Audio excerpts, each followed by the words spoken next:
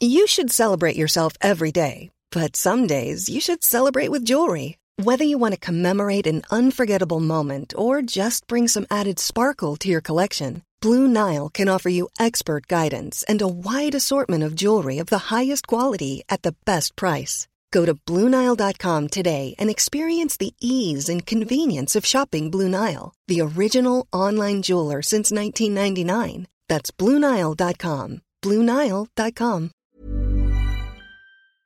Hi, I'm Maeve Marsden and you're listening to Queer Stories, the podcast for the LGBTQI+ storytelling night I host and program. If you're new to Queer Stories, welcome. Please rate, review and subscribe to the podcast. Head out to your local bookseller to buy the Queer Stories book and enjoy listening to this incredible archive of stories by LGBTQI+ Australians. Raveena Grover is a multidisciplinary creative who has written for Sweatshop Western Sydney, UTS Vertigo and Hijacked. She has also performed with Bankstown Poetry Slam and Between Two Worlds. She performed this story at Queer Stories Western Sydney at Riverside Theatre's Parramatta in February 2019.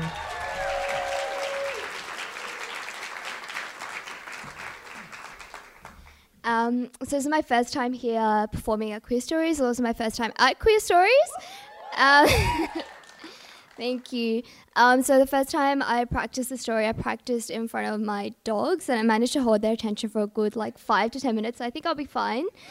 So this is a story about my childhood and kind of the first crush you have, but you don't really realise it's a crush because she's a bitch to you, and you also go to a Christian primary school and you think gay people only exist in Europe.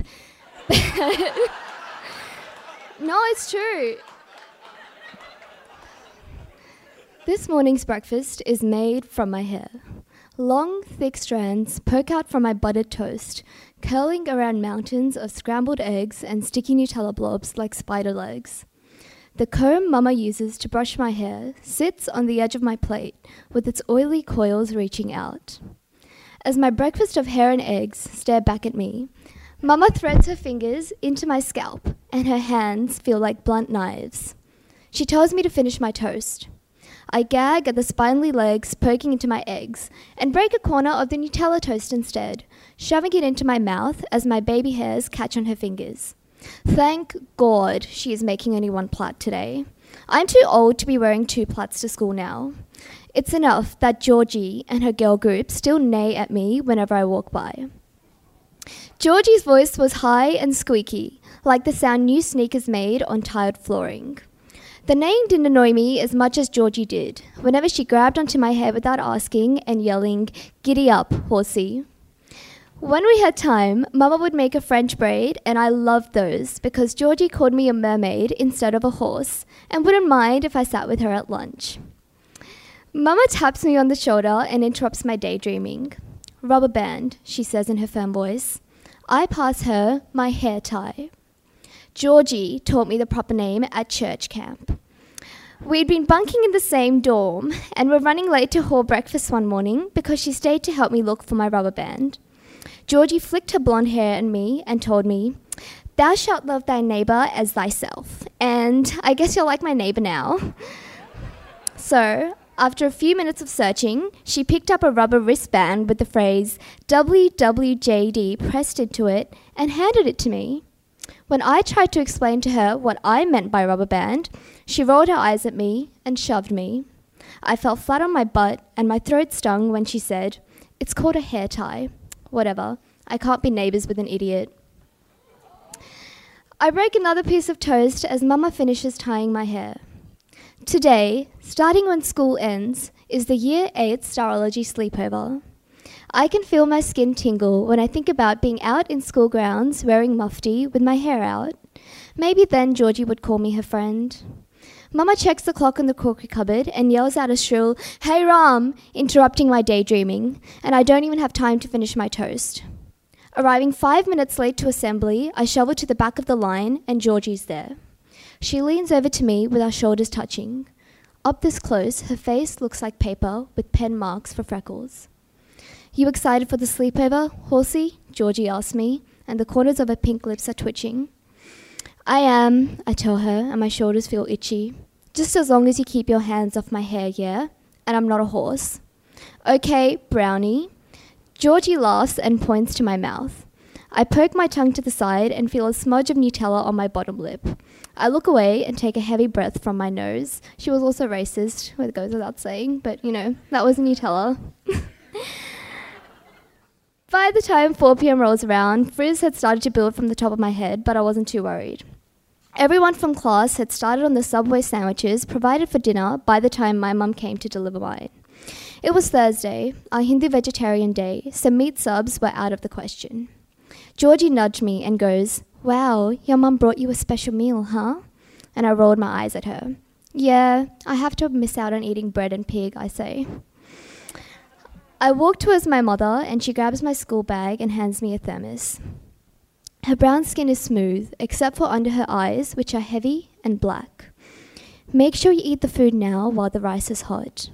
I don't want you catching a cold," she says. She tugs the end of my plait and I watch Georgie rip a dangling strip of ham from her sandwich with dirty fingers.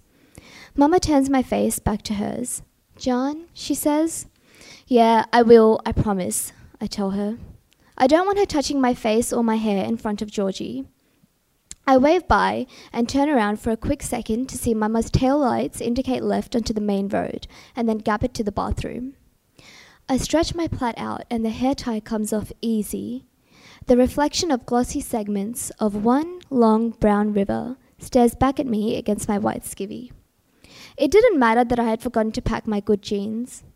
I strut out of the bathroom like a Teen Vogue model and take a seat on the floor near Georgie. Our sleepover facilitator, Mr. Leonard, chucks on a DVD to play until it's dark enough outside.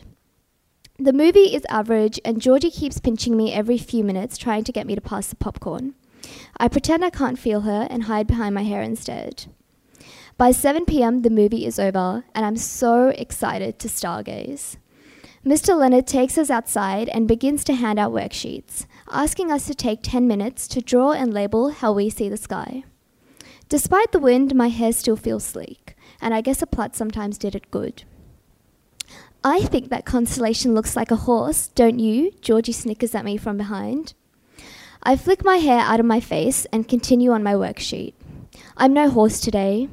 It started sprinkling though, and I can see little silver drops plopping onto my sleek brown river. Mr. Leonard yells out from the middle of the grass quad to hand in our worksheets, and almost all of mine is filled save for one constellation I've forgotten the name of. Georgie pushes past me as I'm handing my worksheet over and places hers on top. "I think I got all of them right, Mr. Leonard," she says, and Mr. Leonard grunts and his silver glasses slip a little bit down his face. "Do you know what you remind me of now?" Georgie asks me. Her breath is hot in my ear and smells like ham. I roll my eyes, but the skin down my neck is covered in goosebumps. I'm still scared Georgie will push me and curse me with the Bible. "Shut up. I don't even have plaits in my hair anymore." Georgie nudges me with her shoulder. "No, not a horse, idiot. Now you look like a Frizz witch." Georgie forks her fingers through my hair and moves them about, bringing back the frizz I had tried so hard to keep at bay. Later that year, when Diwali rolls around, I use my gift money to buy my very first hair straightener. Thanks for listening. Please rate and review the Queer Stories podcast to boost my ego and help spread the word. For tickets and dates, follow Queer Stories on Facebook. And for late night rants and photos of my dog Frank, follow me, Maeve Marsden, on Twitter.